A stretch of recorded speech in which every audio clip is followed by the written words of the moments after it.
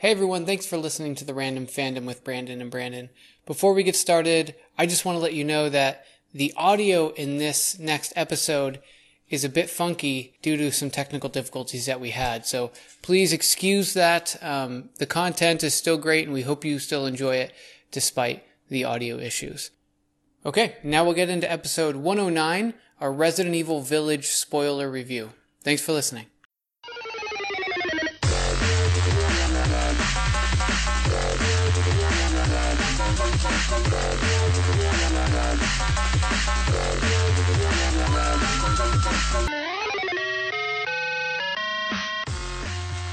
The key to a successful podcast is to always be prepared. And I was going to say, welcome back to the Random Fandom with Brandon and Brandon episode. And then I'm not prepared, so. Oh, I don't know. 110? The 100 plus. Welcome to we really should have checked. Another spectacular episode of Random Fandom with Brandon and Brandon. Another super prepared episode. Yeah, and we're glad to be back with you. Hope you're having a great summer. 109. 109. Sounds good. Today we're, one of the last episodes, we talked a little bit. I talked a little bit. You listened. About Resident Evil. Resident Evil 8 Village. And now, through the magic of the internet, we're able to both talk about it. Spoiler filled, but obviously, if you're like us, you've played it by now. Because you've finished it. And I finished it 3 times. I was about to say you finished it multiple times. Yep. 3, yeah, wow. I've only finished I always once. go for multiple finishes.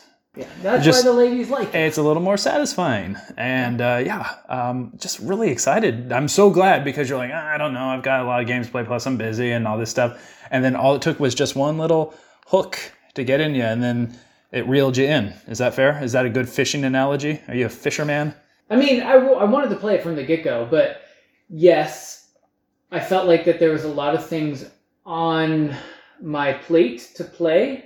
Plus, I've been very busy just in life. Well, and it was free to play because remember that's what changed. That was one of the issues. We made that a thing because this was the first time in a long time, or really ever, that I just went discless for a full $60 purchase. And then our wiser gaming friend, who's kind of like Gandalf of gaming, he's tall, he's had a beard, long hair, wow. Grumpy.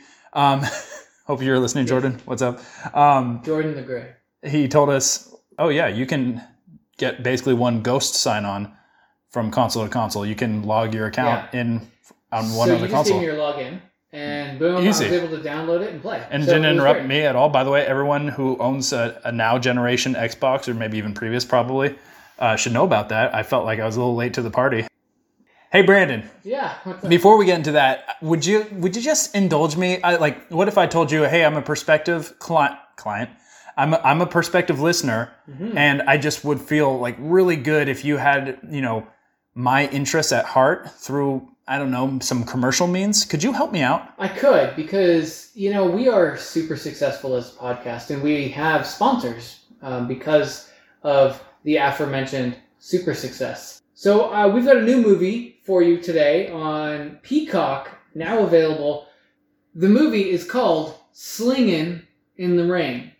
Thanks to advances in necromancy technology, Singin' in the Rain star Gene Kelly is back to reprise his role as Don Lockwood in the dramatic sequel called Slingin' in the Rain. See, Don's life has taken a turn for the worst since we last saw him 70 years ago. Now a drug dealer in the streets of Seattle, Don struggles to find his way back to a career in song and dance. But to work his way into the spotlight again, he will have to sling those drugs on the streets of Seattle before he can sing his songs in the studios of Hollywood. Watch Slingin' in the Rain, now on Peacock. Isn't that like kind of the premise of Hustle and Flow? Guy wants to make music's got to sell some drugs on the side. Yeah, it's exactly the same. A lot of Cadillacs and... Sure. All right. Thank you to Peacock and Slingin' in the Rain. By the way, Peacock has a very funny show that I want to just take an opportunity to tell you about and anyone else who's listening. Do you have Peacock? Is that one of the many? No, I don't. I don't have it myself, but my brother shares with me. There's this funny new show that's, I guess, a Tina Fey-backed vehicle called Girls 5 Eva. Oh, I have heard. It's quite funny if you get a chance. Okay. I would fully recommend it. It's just nonsensical. I wonder if they're doing okay. Peacock. Who cares? I don't know. As long as they got Sling in the Rain, how could they not be? Well, they're about to just blow up because Gene Kelly is back. Yep. And you know what I hate about podcasts is when they try to do segues out of nothing. So here we go. Speaking of slinging, man, Ethan Winters was slinging some ass beatings and some gunshots in Resident Evil Village 8. Would you agree? I don't agree with your segue. No, but I wouldn't agree either. with the concept. Resident Evil 8. Full spoiler. We didn't talk in depth last spoiler. time. This time, carte blanche. So let's set the stage. Ethan Winters, after, it's the everyday story, right? We've all been there where we've survived. We've saved our wife from the maniac, crazy-ass backwoods family. Cannibals On some sort of crazy, let's say, cocaine. To say the Though it least. could also be an umbrella-based virus. So Ethan Winters survives. He thinks everything's fine and dandy with him and his wife, Mia, and their new daughter, Rose. Yep. Then your bestie, Chris, comes over, shoots your wife, and steals your baby. We've all been there. Not again. Vehicle that has taken him crashes, and he's in some European, right? It was just vaguely European village. Yeah. Creepy-ass village with creepy stuff going on. And that sets the stage for Resident Evil 8. Yes. I love this game. I was so excited, A, when last year when they started showing trailers for this, and then B, a year plus later, having played it thoroughly, to not be disappointed whatsoever. Yeah. And I understand that I have a built-in bias towards this franchise, but I'll call a spade a spade. There was very little I disliked about this game. It was one of the most engrossing stories of a Resident Evil game, and yet the gameplay was right there to match. Like I told you last time, and agree with me or disagree with me, I'd love to know your thoughts. It took the best parts of 7 as far as first person, the slower pace, the faceless, nameless character, and all the things that 7 wanted to introduce, and then wrapped it up with like the best parts of, like a game like 4, Right. with a loot system, action, but not too much like arcadey style action. I would even say, you can add like number 2 and 3 in there as well, just in the way you keep retreading in the same area. You have this central location that you keep coming back to, because 4 was much more linear, for example, right? But I felt like in 8 they did a really good job of having this village be this central location, and all these different aspects of the game, you go through one, but you come back to something that you felt almost comfortable with. Right? It was like it was your hub. It was your hub, yes. Yeah. Your safe zone in a way. I mean, it wasn't safe for sure, but yeah, so I 100% agree with you. I felt like it brought the best of the last game, 7, which was much more horror-focused, slower, but then it made it much more action-packed, which is just my style of gaming. Yeah, it's more engaging for the average fan of this franchise, gamer, let alone anything else that, applies. Yeah, so I think you're right. I think this fit everything that I love about Resident Evil into one game and didn't have the negatives. So in my opinion, like most Resident Evil games are great in some ways, but then lack in a lot of other ways. And this one was able to meld them pretty well. And I know that there are some people, and I've looked at reviews and stuff, and some people are saying that they felt like it was disjointed because of that, but I disagree. Oh, not at all totally for me. Disagree. Not at all for me. But so as anyone who's played the game or has heard or read whatever, it is a cool introduction, not only to the story shrouded in mystery, which I think the unraveling of the mystery is so well paced. But it's a great intro in the home, into the village, and then, as like you said, once you realize where you are, and then the task ahead of you, there's 4 main sections of the game. Yeah. And they played those out so distinctly unique and very tonally different one from the other. One was your classic haunted mansion style feel with a stalker, basically, who you cannot fight back against, and you have to outpuzzle and outsmart them. The first piece felt like upgraded version of number 7. It did. Felt like you were always a little outgunned, outmatched. You had to play hide and seek. in number 7, that was like the main gameplay. And they kept that for the first part of number 8. But then, after that, every other section was completely different. Yeah, and they all represented different, not only creatures, but different styles of horror. The first one was you're trapped in a mansion with someone who can one-hit kill you. Yeah, if you're looking at lore, you're talking vampires in that particular situation. Yes, and then you get into the more like hallucinogenic scarecrow type horror, and as soon as you surrender your weapons early on, you're like, oh, and it turned out it was the whole section, level, whatever you want to call it, was one big puzzle. Yep. And it played out beautifully, by far and away my favorite portion of the game. And a different kind of creepy horror, right? Yeah. You go away from this like vampire, which is a certain type of horror. It's a genre. Yeah. And then you go into this more like psychological horror, but with the dolls too, which is also reminiscent of a lot of movies. Oh my god, yeah. Remind me of what's the Puppet Annabelle? House? Like Annabelle. Sure. Right? Or Chucky or something along those lines. Yeah. And then after you get away from there, it's more like the creature style, like the mutation and like just kind of like what's in the water, literally. Right. And I thought that was action, and I loved that. That was cool. Very literally on point with like the island of Dr. Moreau, which and his last makes name sense is with Moreau. Salvatore Moreau. Great final boss fight, I thought.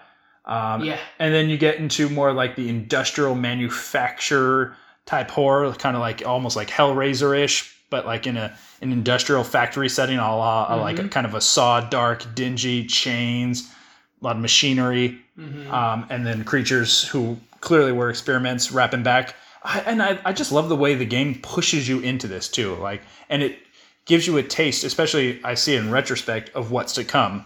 By the first time you wake up and you're like, and Mother Miranda's hanging out and the 4 lords, as they would later. And the way this game told its stories, it didn't beat you over the head with cutscenes. A lot of your fact findings done in document searching. And I just love the subtle touches. And there's some parts of the game you might not even know unless you just happen to catch that document while searching. Or happen to unlock the door. Right. Yeah. And that's why I went back and played it 3 times, not only for, weapon unlocks and certain things, but there were certain things that I just knew I can't figure this out. I'll move on. I'll get on the second. I'll get on the rebound. And then I thought it built up to a largely satisfying final fight. There was one part along the way, and I'll just call it out by name. We're all over the place, so it's fine. I did not, and I'm not saying you shouldn't either, but I did not like the Chris when you step into his shoes. It is a completely different type of gameplay. So it's worth calling out as a 5th section of the game where you play as Chris. Yeah. Sure. And it's much more action-oriented, which, see, for me, I don't mind that. That's more my style. It just felt like Call of Duty once the night vision goggles went on and calling in airstrikes. I totally get that. I thought it was a little too, well, here's the word, disjointed from the tone that the 4 previous sections had set up in the game as a whole, but I get it, because he kept popping in. You start the story with him, you see him a time or 2 throughout, and so it made sense. It just felt a little out of place for me, but it was short. It was like 20, 30 minutes, fine, if that, pretty harmless. And then I thought it had a very satisfying final boss fight, which sometimes I think is not always Resident Evil strong suit. See, yeah, I kind of felt like the final boss fight was easier than I expected. Oh, wait till you play it on hardcore. Well, sure. Yeah. I liked it, and it made sense, and especially like the last 10 minutes leading up to it.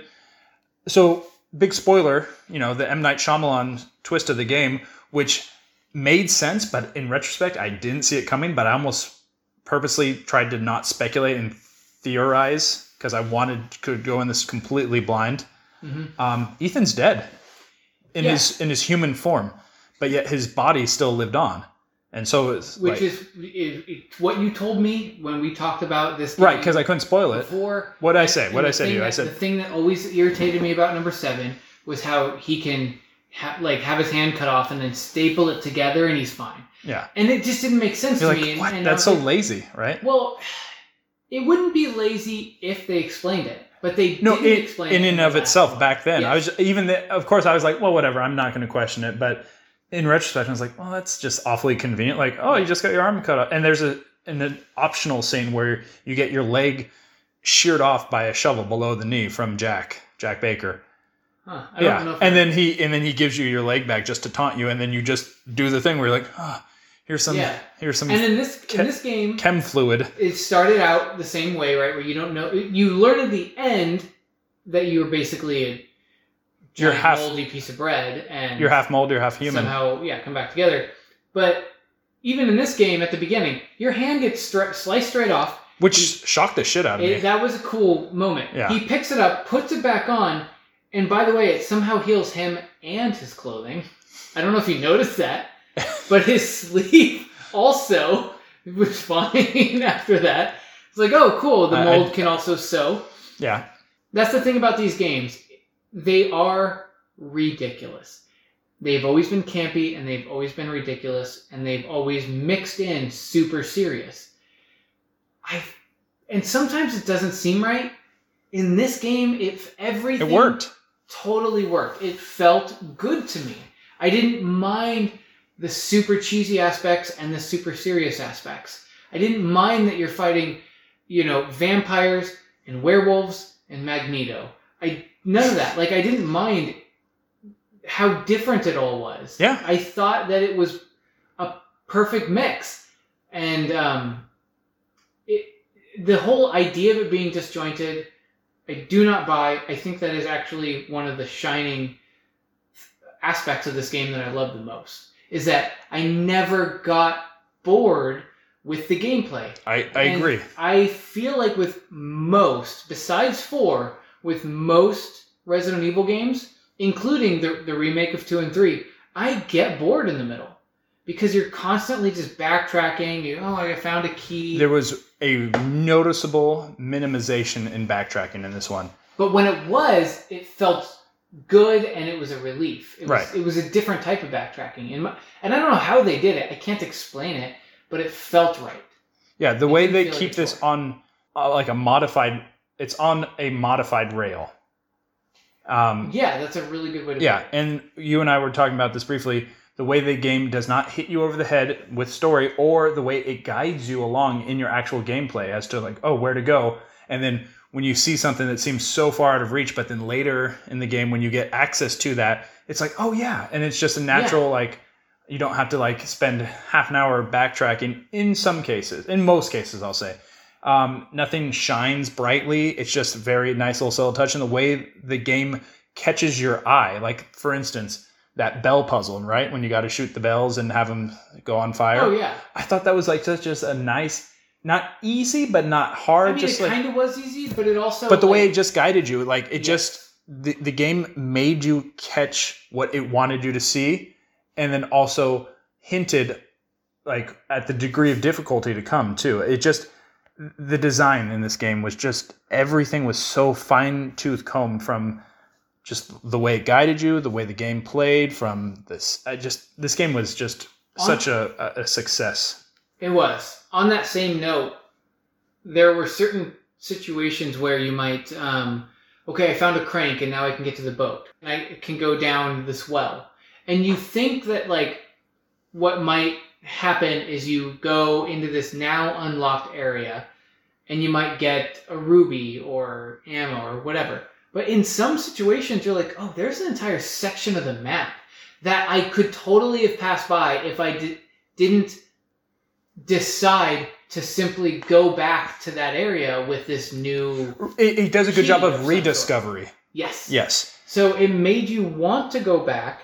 It made you get used to, say, that village area. It made you want to go back to certain places. Right. I got the key with a guitar on it. Now I get to go explore Maestro's house. Yeah. So things like that. Yeah, and even though this is super in the weeds, I appreciate the crafting, the demand the game put on you versus the supply they give you if you're paying attention. Just everything seems so on the level. Low point for me was the Chris Redfield thing. Yeah. That's really my only I wouldn't even say dislike, but just kind of You I didn't need it. It would be my one pass. If I could hit fast forward on a part. Can I just... Yeah, please. Do you think that the game would have been better without it, and like just the gameplay never went into that, and maybe that was told in a quick cinematic? Or do you think that if it felt, I know what you're saying, okay, and I can't necessarily answer that one directly, but here's what I got. It felt like an excuse for you to actually think Ethan was dead once he gets his heart ripped out. Which I did. I mean, yeah. I'm like, oh shit, they really killed him before the game ends? Because I knew he was not long for this. I just got the sense. Yeah. Especially as they were building up the sentimentality between, you know, a new father and his newborn baby, you know. I just felt like that was going to happen. But then I think it was basically an excuse so you just forgot about Ethan for a minute, let that sink in, and then all the sweeter when it comes back to him, and then that half life, half death, basically daydream he's having, which was such a nice tie-in and callback to Resident Evil 7, and it actually shows footage from Resident Evil 7. I was just like, oh shit, this is such a bigger like story made full circle now. I was just like, that was really impressive. So it was almost like, to me, that was just like an excuse. And it was like a visual showcase too, when you're like lighting things up and the village is just full on, got the Mega Mycetes just like, you know, in full on rage mode. Yeah. It was very impressive. That was the only thing I actually thought, like, that's how I tried to spend. Like, well, I didn't like it, wasn't for me, but from a storytelling perspective, you're like, I respect it and I get it. And you know what's funny is I didn't see it as that way, like as a storytelling structure piece. But now that you mention it, it makes me actually respect it more and like it more. Because I do appreciate the way they told the story. I do appreciate the way they made you completely feel like he was dead and that you were now moved on to a different character. Well, as I was like, we're not going to finish the game as Chris. It's firmly established he's not the main character, but what if he's like, picks up the charge, but then he's the one that finds Mia, and then she's like, oh, there's something you should know. Boom, back to him, and then him coming back to life. Like, the story was just, boom. Like, it was very well planned out. Yes. I remember when the trailer first came out, and I was super excited. Yeah, I'm like, what is going on in this game? That we're getting away from zombies, and we're going into more of the vampires and werewolves and stuff like that. But like, I feel like they were able to bring all these different genres together and really just build this story that seemed whole, and it made you feel, at least, that from 7 to 8. They knew what they were going with the entire time, and it didn't seem tacked on. It didn't seem like they were like, hey man, people on this internet, I don't know if you've heard of this internet thing, but people can go on there and complain. People are complaining about Ethan stapling his arm back together with no explanation. Maybe we should answer that in the next one. It felt like that wasn't the case. It felt like they had this whole thing planned out. You notice it was the same hand, too, that got chopped off? Another cool thing is that particular instance when Lady Dimitrescu cuts off your hand. If you actually pick it up and look at it in your inventory and you do the examine thing, you can actually see some mold in his tissue. Really? Yeah, small little thing. And then I thought that, and I was like, oh, wait, maybe I'm just wanting to believe that. And then sure enough, I was like, went to some, silly websites, and they're like, nope, that's a clear as day Easter egg saying, yep. So you can do that in between the cinematic? Yeah, after he gets his hand cut off, but before you escape, it's in your inventory. It just says Ethan's hand or something like that. Yeah, and then you turn it around, do the 360 little camera view, and you see like mold and like this very dark brown substance in his chopped off hand. I'm like, oh, duh. And then, it was there the whole time. It was like a sixth sense in a way. That's really cool. I like those little, I don't know, the little hit. There's a lot of little hints of things in this game, especially, that, like I said before, they don't hit you over the head with it, but like how this whole thing ties into Umbrella, even though it seems completely independent of Umbrella. Which actually brings me to the question. But you didn't even notice the symbol. Remember when I pointed it out to you? No, I didn't notice the symbol. You had to, because it's the four lords, so it makes four little corners, which it's like a prehistoric umbrella symbol. Exactly, and you find out that is the next thing I want to talk about is the way that this sets up a background to the entire Resident Evil lore and the creation of the Umbrella company. Right. And it all started in this European village. That is one of those things that I actually really liked. I love that aspect of the storytelling. Once again, when I was watching, I do that where when I watch something or play something and I feel like I know how I feel, I go and I just out of curiosity see how other reviewers and stuff will feel. And I remember watching 1 and they were like, oh, this seems tacked on, and now they're just kind of crappily trying to answer these questions. And I'm like, what do you mean? Like, this is perfect. I thought it was very meticulous and careful, storytelling. I thought it was done perfectly. They didn't have to, but I really appreciated that they gave us an entire background and tied in all of these other things that I mentioned before, vampires, werewolves, Magneto, all into, I'm going to keep calling him Magneto because I forget his real name. Heisenberg. Heisenberg. He is the danger. They were able to take all these other types of genres and enemies, and they were able to make a story that made sense, that all tied in to the story that we've been following for the past 20 years or whatever. You're completely right. I agree. And I think what was a strength of this game is it made the main villain kind of sympathetic. She lost her daughter in the late 1800s to the Spanish flu. And then it turns out that she then discovered immortality in a way through this. And found out the Megamycete is like a hard drive who can keep people's... Mimicry, they called it. Mimicry? Okay. Yeah. And she harnessed that power. And that's what Evelyn, the whole moving and shaking of the Seven story was all about. Or Eve. Eve, yeah. Evelyn was her actual daughter. Eve was basically a failed thing, and it turns out she was on that same ship that Mia set out because she was a human rights activist, and I'm just like, whoa, wait, what? Like if you had told me after 7 that they're going to make 8, and based on the trailer I saw, it's going to be completely related, I'd be like, I do not see how, and they made it work. I think story-wise, this was probably one of the strongest stories in a Resident Evil game.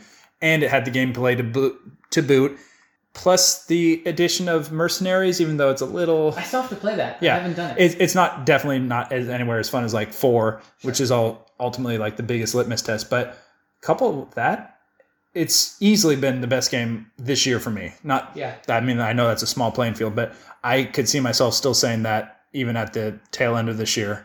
Okay. And my own Resident Evil fandom aside, this was just an excellent game. So I really liked it. Real quick, since this is a spoiler podcast, what did you think of the ending, knowing that Rose is going to fun! Likely going to be the protagonist that we play as in, what would it be, 9? Yeah. And number 9.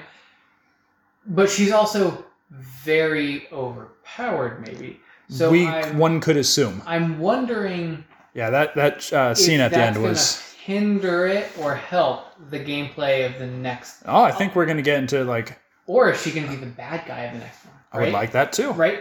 So I'm excited to see where they go with it. Yeah, and it was one of the few times where I was like, what a sweet send-off that I'm perfectly okay with for saying goodbye to Ethan. Like that he went out... I mean, he wasn't a character that we were really latching on to. But they made him a little more...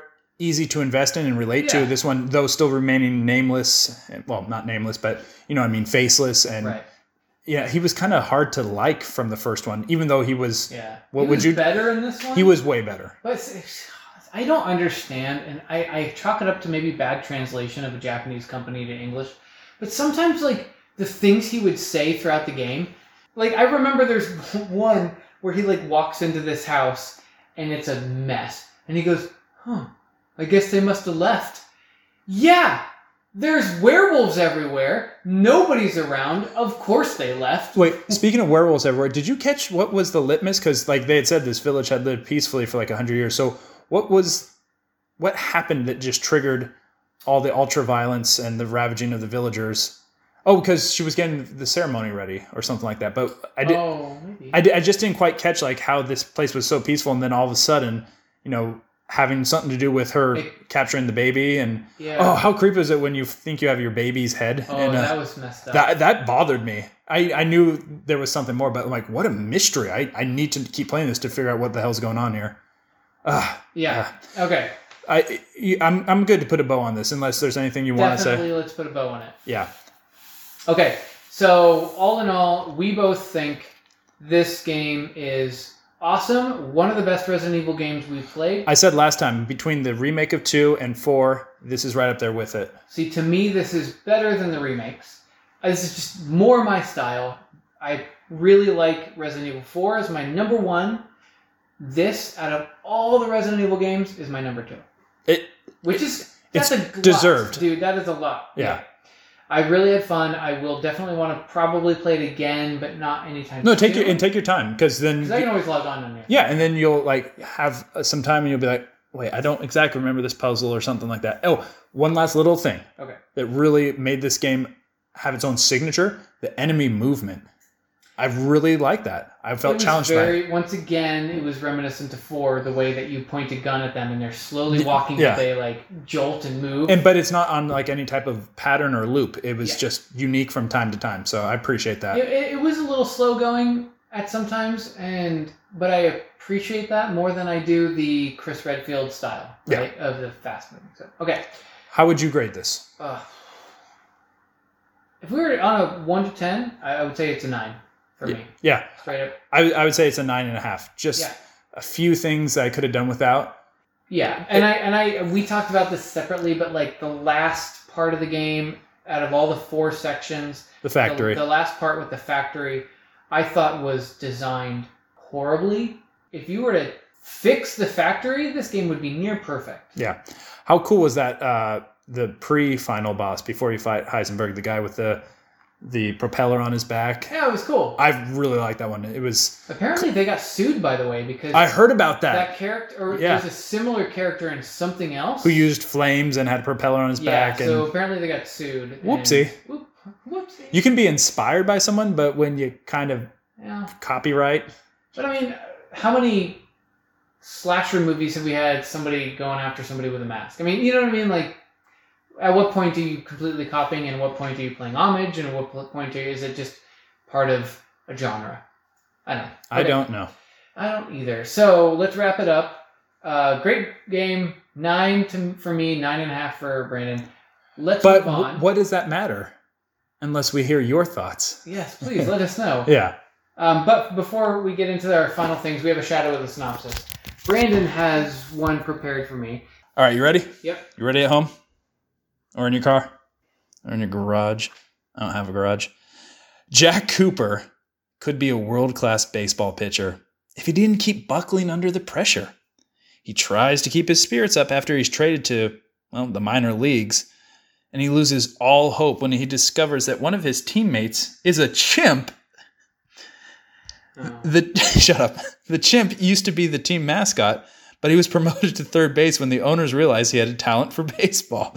As Jack struggles to get used to his new surrounding, his chimp teammate helps him regain his confidence on and off the field. Is this the one with Matt LeBlanc or whatever? It's one of the 2 movies he was in. I will confirm that. Okay. I don't know the name. How about this? But obviously I know the movie that you're talking about. How could you not? Well, it's Academy Award winning. How about this? Grammy Award winning movie. I'm sure the soundtrack was slamming. It Ain't Easy Being... Chimpin' Ain't Easy was the title track. That doesn't help me. No, I'll give you a hint. All right. It is a 1-word title. Was it a name? Was it the name? It might have been. And how about this to further cement, because you're so close. Yeah.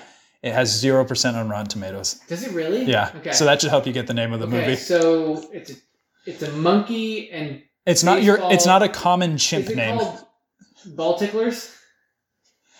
It's 1-word name. That would be technically different. Not if you hyphenate. Well, I'm not going to allow that. I honestly don't know the name. Can we call it the guy from Friends? Plays baseball with a chimp. How could this movie... I mean, oh my God. Okay, what is it? It's called Ed. Okay, great. So you half got it. How did you do at home? You might have got it. Nobody got it. Yeah. All right, guys. That's a wrap for this one. Stay tuned for our next pod. Is going to be a Black Widow review. Pseudo spoiler, perhaps? We'll try to stay... No, I think, honestly... We'll let some time. I think that we should... Yeah, no, I think that there's a little bit of spoilers that kind of need to be had. Need to be, yeah. So please pay attention for the Black Widow one when it comes up. Do it. We're going to give it some time for you all to watch it before we post it next. Yeah. But please be warned that it will be a spoiler, but we hope you listen. Okay. Until then. Yeah, until then, real quick, hit us up on our socials. We are on Twitter at randomfandomwbb. We have an email. randomfandomcast@gmail.com. Let us know what you thought of Resident Evil 8. Let us know what you thought of Ed. the chimp, anything else that you see fit to talk about, do it with us. Yeah. Do you think Matt LeBlanc is still as sexy as he was at Friends? Like, let us know. Did you catch the Matt LeBlanc Easter egg in Resident Evil Village 8? A lot of topics. Yeah. Anyways. And the Ed Easter egg, where you get attacked by a giant mutated chimp. Who throws baseball at you. Baseball.